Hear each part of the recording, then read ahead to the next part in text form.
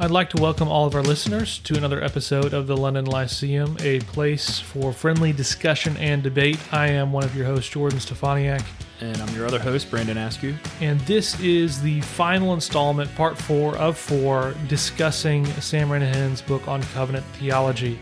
As a reminder, Sam Renihan's book is not a polemical book. It is primarily a lay or pastoral level introduction to what is covenant theology, but it gives us plenty of spots to discuss and to do more polemical things, which I think we've done a little bit of in some of the previous episodes, and some of the other parts are just, let's talk covenant theology. What is it? What do we think about it? So this final part, and I guess before we do it, I need to remind you, if you're just jumping in on episode 4, for whatever reason, you didn't want to listen to 1, 2, or 3, we've got Morgan Bird with us. So he's live and in the flesh with us here. Most of our episodes we do it behind a screen, which is a wonderful opportunity to talk with really cool people without having to visit them. But it's always fun to be in the same room as somebody else. I think you get a little bit more interaction and fun that goes on with it. So part 4 of 4, this is the kingdom of Christ. So we're covering things like the covenant of redemption, the new covenant itself, and we're going to talk about sacraments, the new covenant sacraments, baptism, Lord's Supper. What does that look like? Do those fundamentally differ in practice from the sacraments of the Old Testament? So you think circumcision and Passover correspond to baptism and the Lord's Supper. How much do they correspond? Is there any link? Is there any connection between those two things, or are they completely separate? So tune in to the whole episode to find out, I guess. I'm whet your appetite. So let's get started. Covenant of Redemption, I think, is the first on the topic. Let's talk about what is that. Yeah, so just a few passages that Renihan highlights on the covenant of redemption. He mentions 2 Timothy 1:9, Titus 1:2, but then the Old Testament chunk passages that you'll want to look at are Isaiah 42 and Isaiah 50. But the gist of the covenant of redemption is that the Father, Son, and the Holy Spirit have, in eternity past, they have made a commitment to one another to save a particular people. And the Father has promised the Son this particular people, and the Son has promised to do his part in saving those people. So the covenant of redemption was a covenant of works. So God the Son has that very specific commands that he has to fulfill for the blessings of this covenant to be attained. And Renihan says that, the Son kept the law of the nature, so that is the moral law that we've already mentioned a couple times, that you could look to Romans chapter 2, the law written in our hearts, that is also was also a part of Adam's covenant of works. So the Son kept that law of nature. The Son kept the law of Moses to fulfill all righteousness. So he's born as a son of Abraham under the law of Moses, kept the moral, the civil, and the ceremonial laws of the Mosaic system. And then third, Jesus kept the law of his own covenant, taking a creaturely nature upon himself and giving up his life as a ransom for many. So that encompasses the incarnation and then Christ's entire life and work on the cross. So the covenant of redemption, again, is what the Father plans, the Son accomplishes, and then the Spirit applies. And the covenant of redemption goes into eternity past. And then the outworking and application of the covenant of redemption, from our perspective, is the covenant of grace. So maybe that lays the foundation of the covenant of redemption. I don't know if we want to say anything else. Yeah, so here's a question I have about the covenant of redemption. If these three Trinitarian persons are making commitment with themselves, does that imply social Trinitarianism?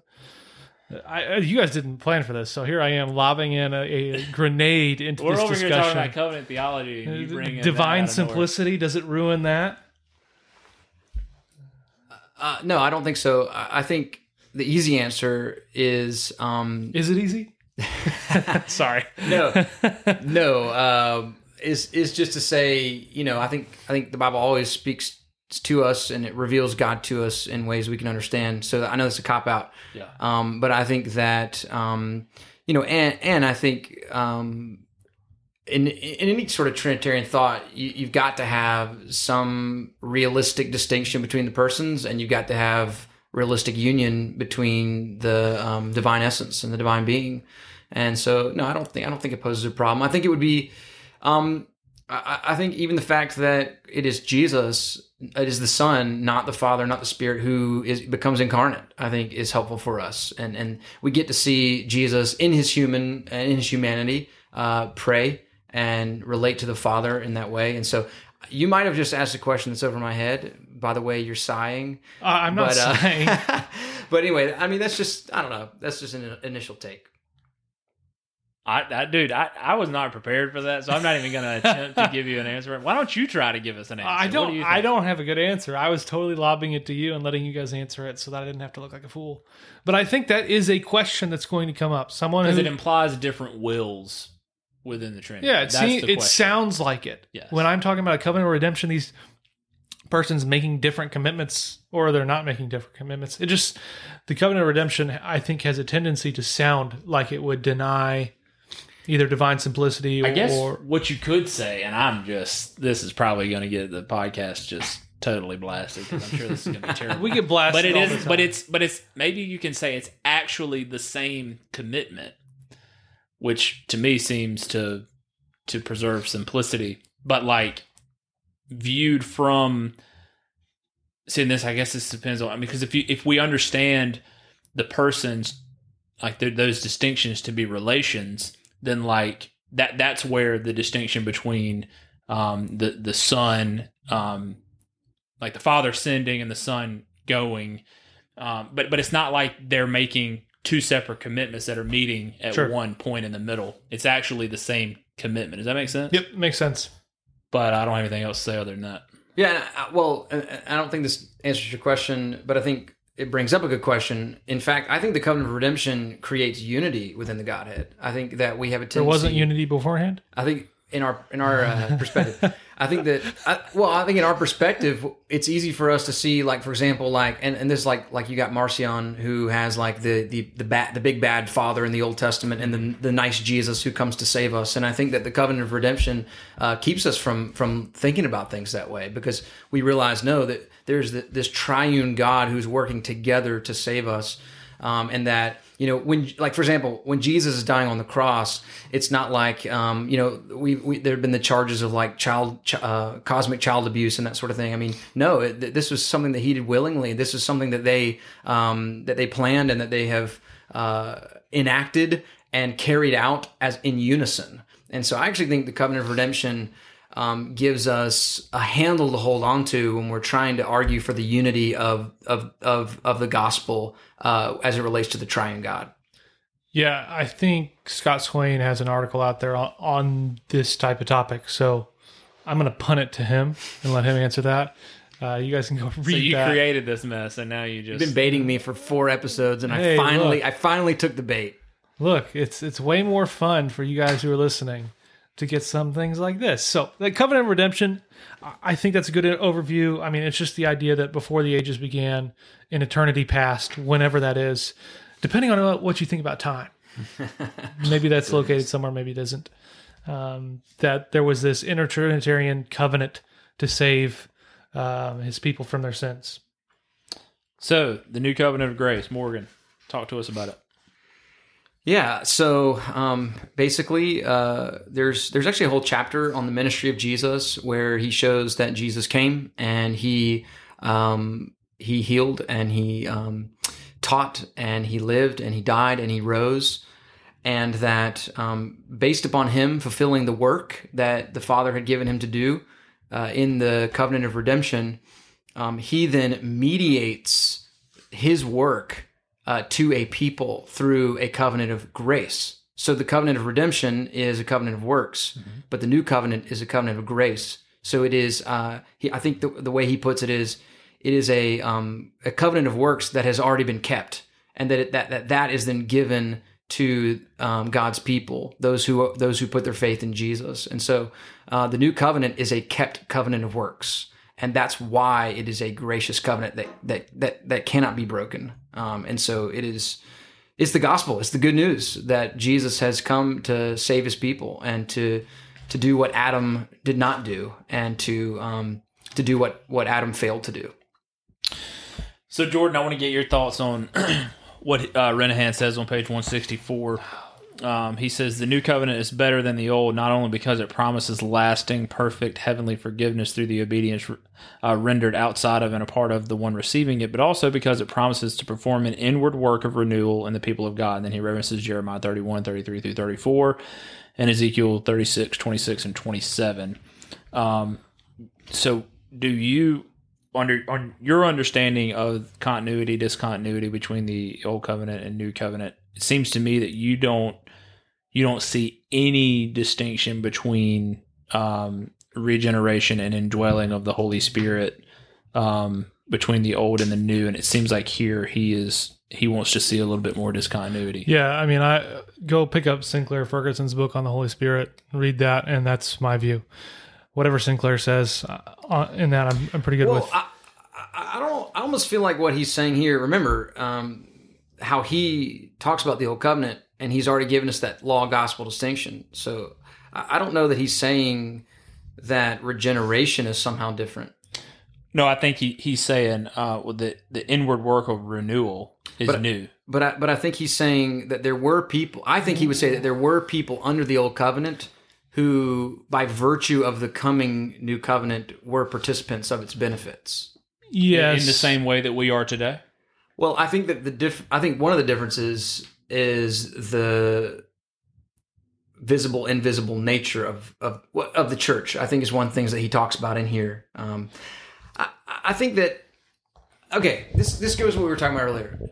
When Jesus becomes incarnate, does something actually change? Is there something new that actually comes? Mm-hmm. And I think the answer has to be yes. But we've already established that the law gospel distinction, the reality of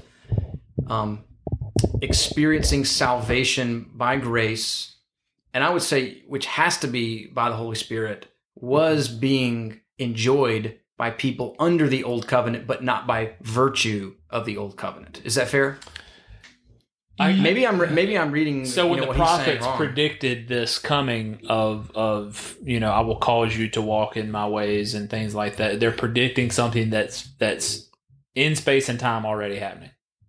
I think it hasn't been formalized yet. I think it hasn't been formalized as a covenant yet. Because this is where I yes, but I think the answer has to be yes. I think they've been justified.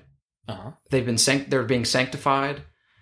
They are part of the church. He goes on to talk about how they're part of the church, even though the church is invisible. They're part of the church, and so I think in some sense you have to say that there has to be some sense of continuity. Yeah, and I'm not saying I don't think that's true. But maybe what he's saying is that the covenant becomes formalized. Mm-hmm. Yeah, for sure. Only when Jesus actually arrives. Yeah. So here on 164, right after what Brandon quoted, he says, the Israelites were criticized for the uncleanness of their hearts and commanded to circumcise their hearts. But they were unable to do this, and their covenant did not provide such a blessing. Mm-hmm. God promised, however, that he would effect this change, and it is in the new covenant that this blessing is granted. So and that's where and I feel like I've asked I don't know how many professors and stuff this question. We just asked somebody this in an episode the other day, but it's easier for me to understand, okay, if we're dead in sin and all people are dead in sin in all places and at all times, then, for anyone to be saved, that the Spirit has to regenerate them. Yeah. But then I read Acts chapter 2 and I'm like, man, there's something different going on with the way the Spirit indwells people. Well, I don't see why he couldn't have a stronger, more powerful indwelling ministry. That's why, or the fact that the church has now become visible. There is now this community that the Spirit is being poured out upon as a group, mm-hmm. and not as it's almost like under in the Old Testament pre-Jesus, people are experiencing this, but they're experiencing it on an individual basis. Mm-hmm. And now, and I think that's actually what you see in Acts. The plan of Acts is you're watching the gospel create the church mm-hmm. in a visible way, and that outpouring of the Spirit that fresh Pentecost outpouring, I think, has more to do with the affirmation that Jesus has arrived mm-hmm. than it does to do with something all of a sudden different happening inside of people. So would you say like let's just say like you have a dam and there's just a little bit of water like getting through the dam, and that, let's just say that's Old Testament, like, and so that's the Spirit. This is terrible, I know, but yeah, it's brutal. Actually, in Kuyper's work on the Holy Spirit, this is the exact illustration. Maybe I read it somewhere. Then I don't know. I have no idea. I certainly didn't know it was Kuyper if that's where I got it from. But then I like it. And changed my mind. And like so the Spirit is doing, like, he's getting through, I guess, in the Old Testament. But then like the dam bursts in Acts 2, and like now, so this. I guess I don't know if the Allison episode will be out when this comes out or not, but we discussed this with Greg Allison, and I asked him, was it the change in the role of the Holy Spirit from the old to the new, was it just quantitative or was it qualitative? And he was very like sure that it was qualitative. Yeah. And it seems like you're saying it's quantitative, like it's more like now the dam has been broken, like big time, like work of the Spirit, but he's doing the same things that he was doing sporadically, I guess you could say, in the old. Is that what you're saying? I'm not trying to make a point here. I'm genuinely trying to figure it out. Like, this is something I've... And this really, I mean, Renihan doesn't really discuss this in the book, so we're just kind of going back and forth at this point. Yeah. I think it has to do with a few things. I think when the Spirit is poured out at Pentecost, you have this affirmation that the Messiah has ascended. I think that's part of it. I think you have the reality that the church, the invisible church, has now become visible. Mm-hmm. And then I think absolutely you have the gospel is now going to the nations. Over and over again, Jesus talks, he's almost rude at times by saying, I came for Israel. I came for Israel. I came for Israel. And it's like after Pentecost, what breaks is that the gospel is now going out to the nations. And so there is, I guess you'd say, something unique about it, but I don't know. I think that what Renihan is arguing is that there were people in the old covenant time that experienced everything that we experience under the new covenant, but not by virtue of the old covenant. They experienced it by virtue of the new covenant, and they experienced it not in the new covenant community. Right.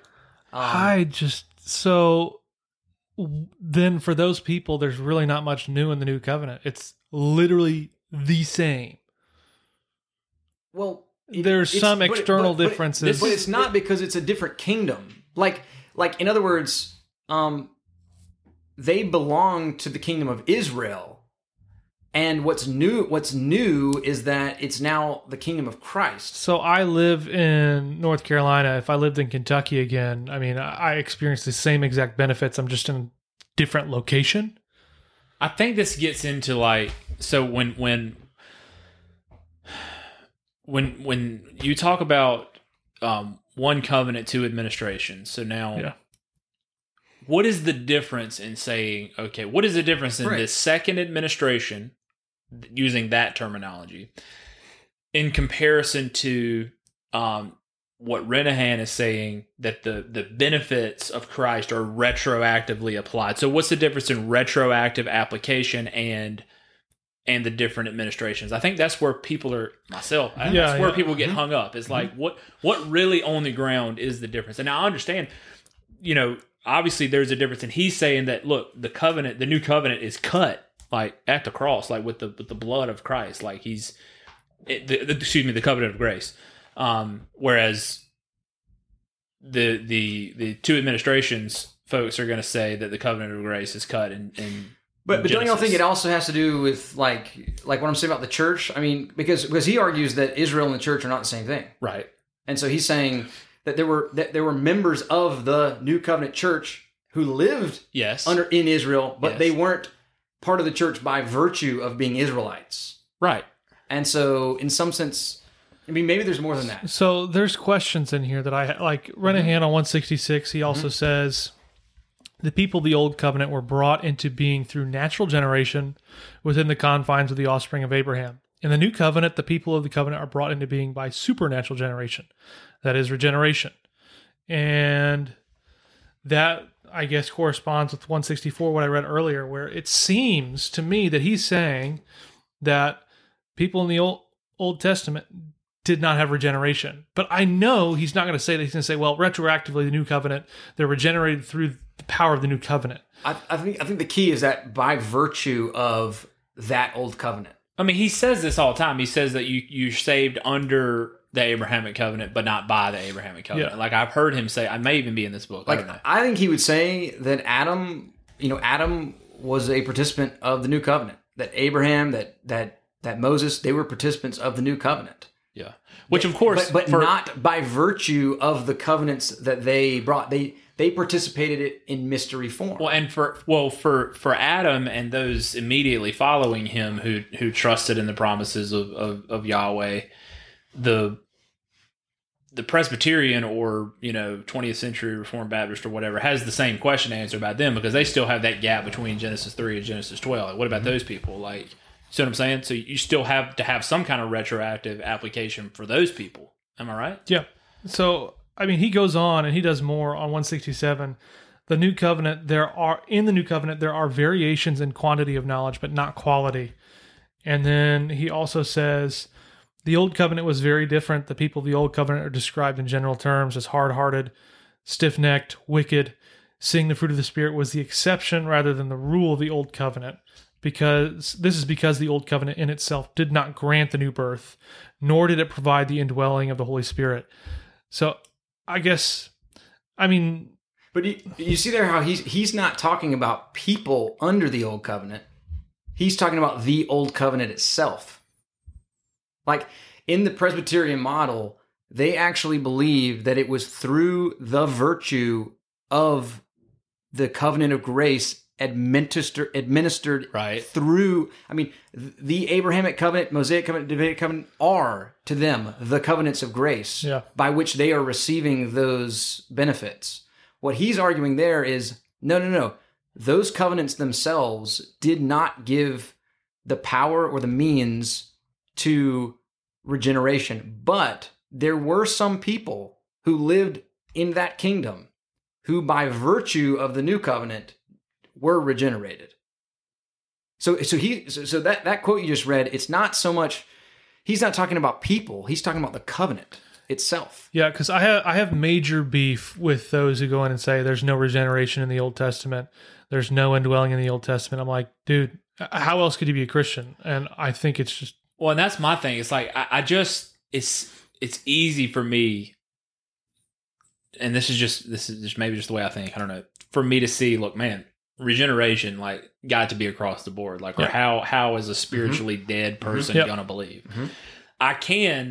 It is easier for me to see how there could be more of a difference, because, like, I mean, there's either new life or there's not. Like, but it's easier for me to see how maybe there can be more of a difference in how they were indwelled or whatever with the Holy Spirit versus post. And I know you're saying it's not, but I'm just saying it's easy for me to understand how that can be versus trying to understand how somebody in the Old Testament can believe but not be even regenerated. You know what I'm saying? Like, right. And again, the commentary that, the Old Covenant's very different. The people are stiff-necked. The people are wicked. The people are hard-hearted. And I'm like, man, I look around me and I'm like, I mean, we've got Mike Pence going out there and saying, like, fix our eyes on Old Glory. We've got, like, people who are just like hardcore, let's do whatever we can to support abortion. Just wild stuff. Like, church across the board to me seems pretty confused, stiff-necked, and hard-hearted. So I don't see like this radical difference. I mean, the Bible definitely talks about it as a radical difference. Like, I don't think we can get around that. I was going to say, I think that argument might be like... That might just be more of like, okay, well, maybe we don't... That's an anecdotal argument, which is fine, but like, this is what there is a difference. There's a difference between Acts, the church in Acts, and how they're operating and what they're doing. Yeah, that's fair. And even in some people, I mean, you do see like in some people there being a drastic change. I mean, I think that for Jesus himself to tell the apostles, "Hey, wait here until I send the Spirit," to me, there. And I know I'm almost arguing against myself right now, but I think maybe it's more about the visibility of the church than it is and the now Jesus reigning through the church as the exalted Christ through his Spirit. I think that's something that's obviously different. So here's the confusion on the new covenant. John's got all sorts of stuff about the Spirit and when the Spirit's going to come and the role of the Spirit. What is it? John 20 at the end, Jesus breathes the Spirit on them. What is their next step? It's like Peter's like goes fishing and like pretends like it's all over. And Jesus comes out, he feeds them breakfast on the beach and, gets them straight. But I'm like, I don't know how else you take that breathing of the Spirit other than like a Acts 2, like another version of Acts 2. Whatever it is, why aren't they acting so differently if that's the way we want to take it? I don't know. I think this is a difficult and challenging area to understand how the Spirit functions differently between old and new. I don't think it's clear cut.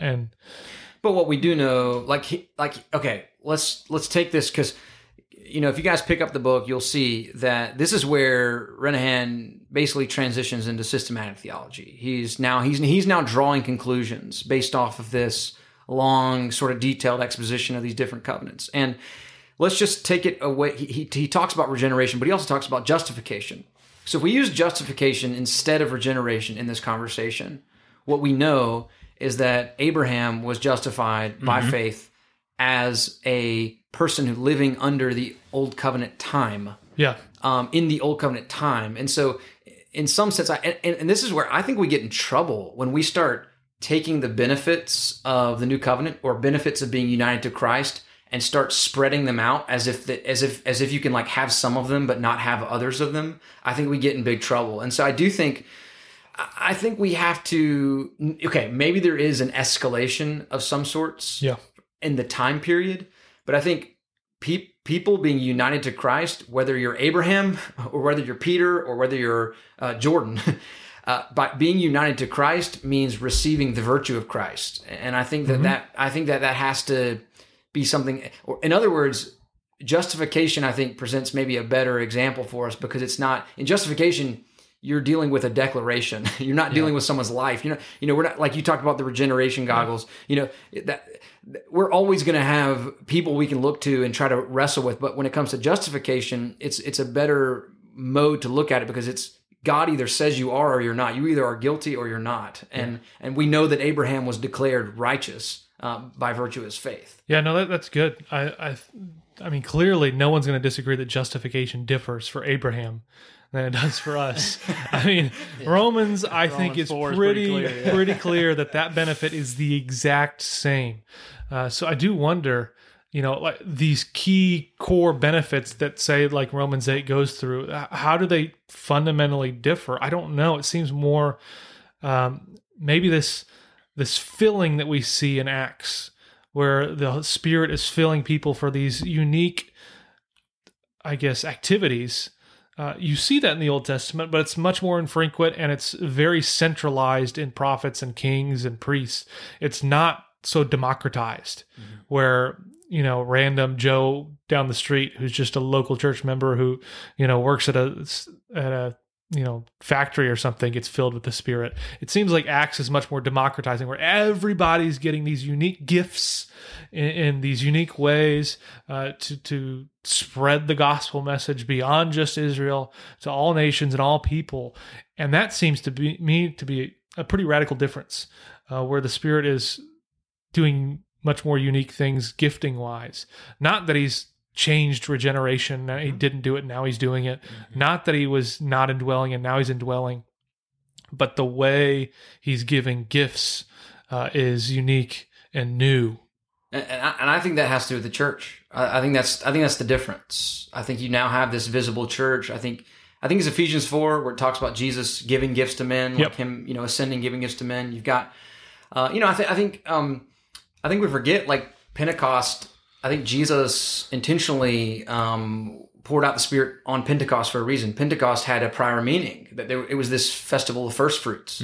And so now all throughout the rest of the New Testament, when when we are being called, the church is being called the first fruits. It's almost like he's saying the church at Pentecost was now called out as this visible people of God that were like this offering up to God of Jesus' own first fruits. Mm-hmm. And that, so I don't know, for me, it's less about what happens in the individual and more about how God has now established a new covenant community. Mm-hmm. And how his Spirit is now working through this new covenant community because, and he talks about this in here, Christ is resurrected. There's now a new creation, even if it is in inaugurated form in the body of Jesus. There is actually a new creation in the very body of Jesus. And now by participation in this new covenant, we are now called a new creation. And this is as close, the church is as close as you're going to get to the new creation before Jesus comes back. Mm-hmm. And so I don't know, for me, it's less about looking at soteriology and it's more about what happens to the community. That there's clearly something missing in the old covenant community. Yeah. But now in the new covenant community, the blessings of God and the blessings of the new creation are being poured out in a unique and special way. That's good. All right, move on. What's next? I think we've sufficiently attacked that issue. I thought his discussion on apostasy was interesting, where he talks about like a friend of my son can come visit my house, but like if he starts sleeping in my guest room and claims to be my son, that doesn't make him my son. And so then he says, in the kingdom of Christ on earth, people make false professions, invisible to the eyes of fallible humans, and enroll in the wedding feast without a wedding garment. They are granted access to the sacraments of the kingdom and taste the powers of the age to come, but they remain illegal aliens in the kingdom. Their treachery is all too real. The apostate was not in covenant, but regarded as such. The apostate was not a member of the kingdom, but regarded as such. But the apostate is legally accountable and liable to the supreme king and Lord of the covenant kingdom. Apostates are to be treated as true traitors of the kingdom by their violation of the covenant and their treason against the king. Like,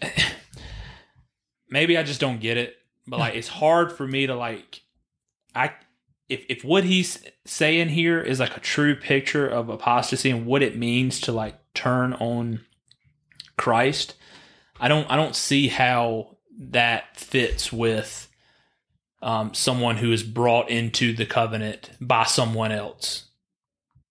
For example, infant baptism.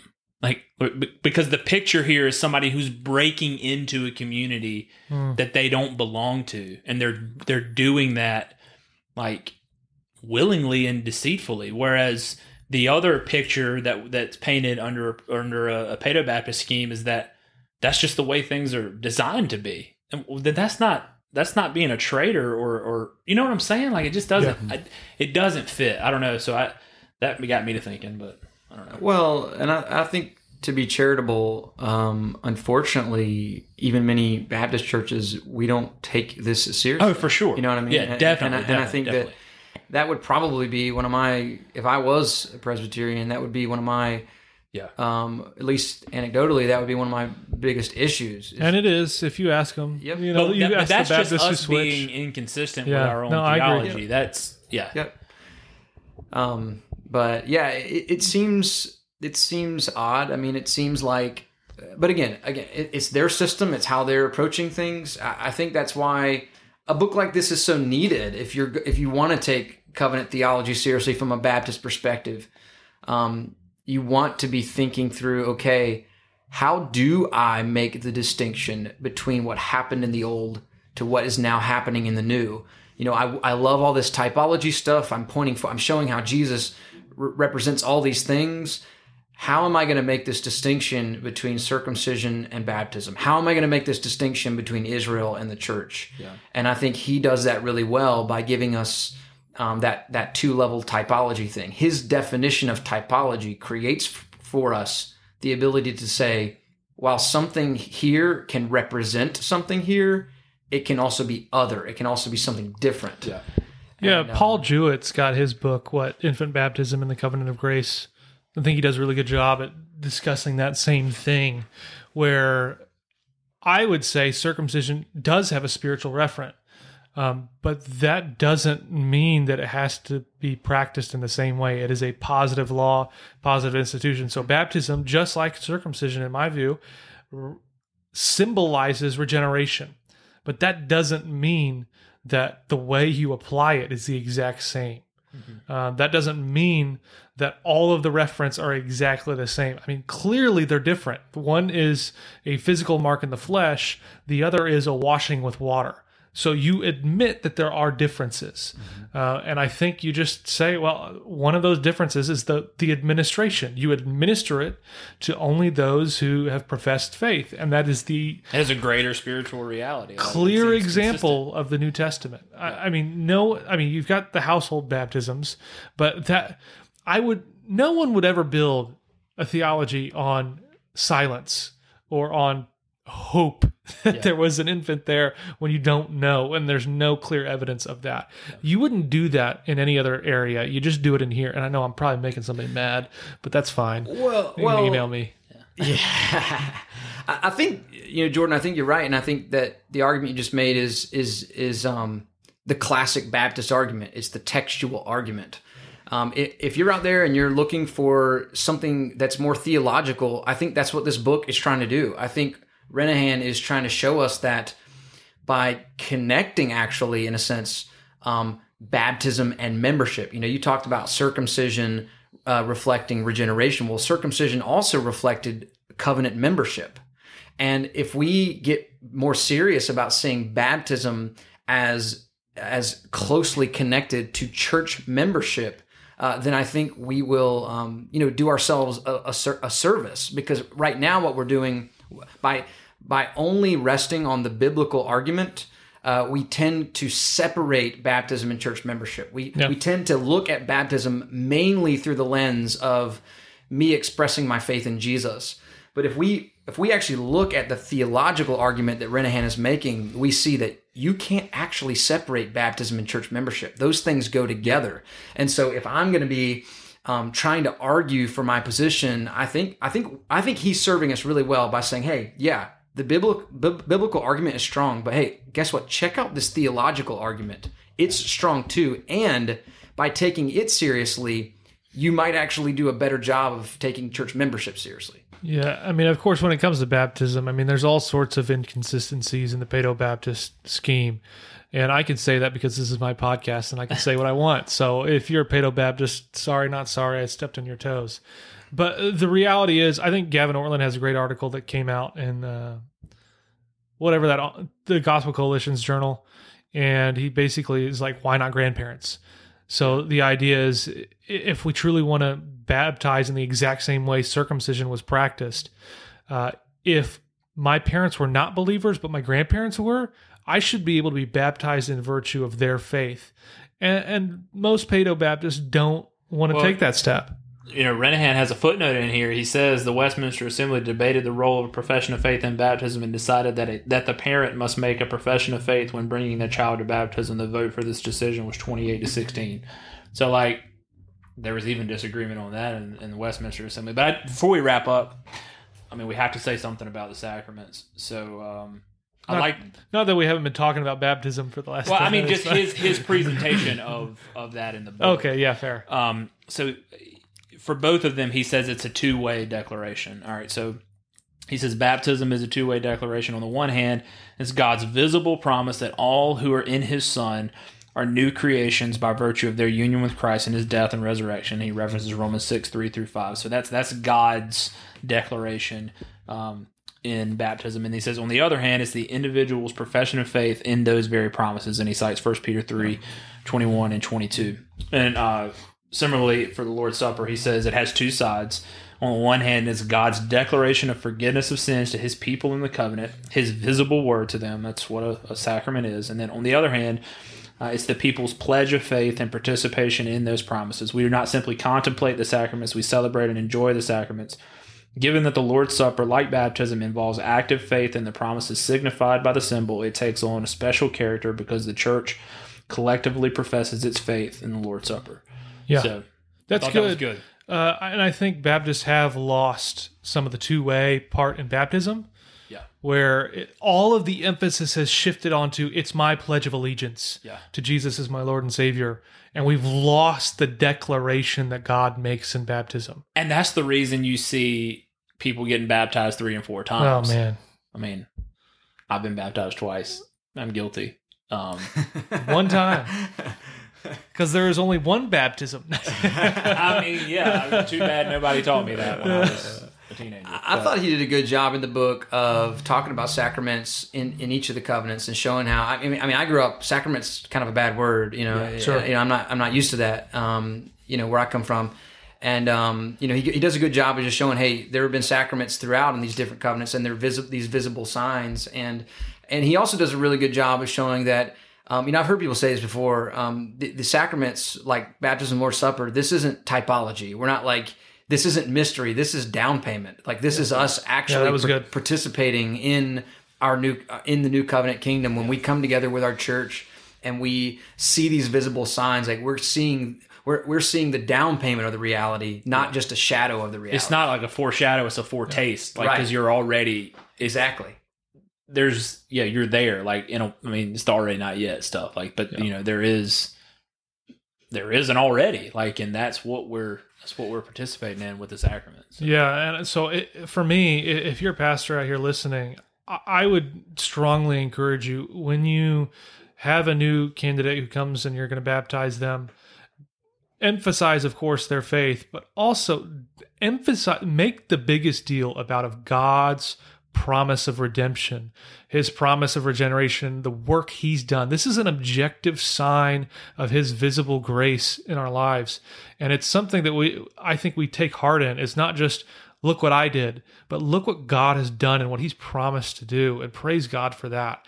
So I think that is largely missing from most Baptist churches and should be absolutely recovered. The supremacy of God's grace in all things, including baptism, which is not just me. It's a dual role. I think the Lord's Supper, communion, I think Baptists are pretty good about, you know, showing that this is Christ's work on the cross for us, in addition to this is our response to it. But baptism, for whatever reason, we've lost that. But even that, I think Lord's Supper tends to sometimes denigrate into just this opportunity for you to like make sure that you're right with God. Oh, that's right. You know, yeah. You know, I think that we lose the fact that this is a celebration. Like, this is a celebration of the new covenant. This is a celebration of what Christ has done for us. I think that it doesn't always have to be this like somber experience. I mean, I know that there's a certain amount of examination. There are clearly right and wrong ways that we should be participating, you know, in the Lord's Supper. But it's also a celebration. Like, this is an excitement of a future reality that we know that we're going to get to participate in, and the marriage supper of the Lamb. And so I think just like baptism, the Lord's Supper, I think we have to fight hard for that. Yeah, overly focused on the examination and forgetting the spiritual nourishment that accompanies it. That's good. So I think this has been really helpful. I've enjoyed the conversation. I hope you guys have too. If you have thoughts, questions, of course, we love to interact. Brandon's no longer on the internet, so you'll just have to email us. We'll respond to email. Morgan, I feel more freedom to say like stupid and offensive things now that people can't. Well, Morgan has online presence, but I don't think he really interacts at all. So I guess you'll just have to email us there too. But I'm on the interwebs, so you can hate on me if you want. But we'd love more discussion, more thoughts. You know, feel free to drop what you think. What did we miss? What did we get wrong? What did we get right? What's helpful? What's useful? How should pastors use this? I think hopefully this is a helpful series that we've done. So we enjoyed it. Hope you did too. We'll tune in next time on to all the other interviews that we keep dropping with all these cool people. And we thank you for tuning in to the only analytic, Baptist, and confessional podcast on the planet. When you need mealtime inspiration, it's worth shopping Kroger, where you'll find over 30,000 mouth-watering choices that excite your inner foodie. And no matter what tasty choice you make, you'll enjoy our everyday low prices, plus extra ways to save, like digital coupons worth over $600 each week. You can also save up to $1 off per gallon at the pump with fuel points. More savings and more inspiring flavors make shopping Kroger worth it every time. Kroger, fresh for everyone. Fuel restrictions apply.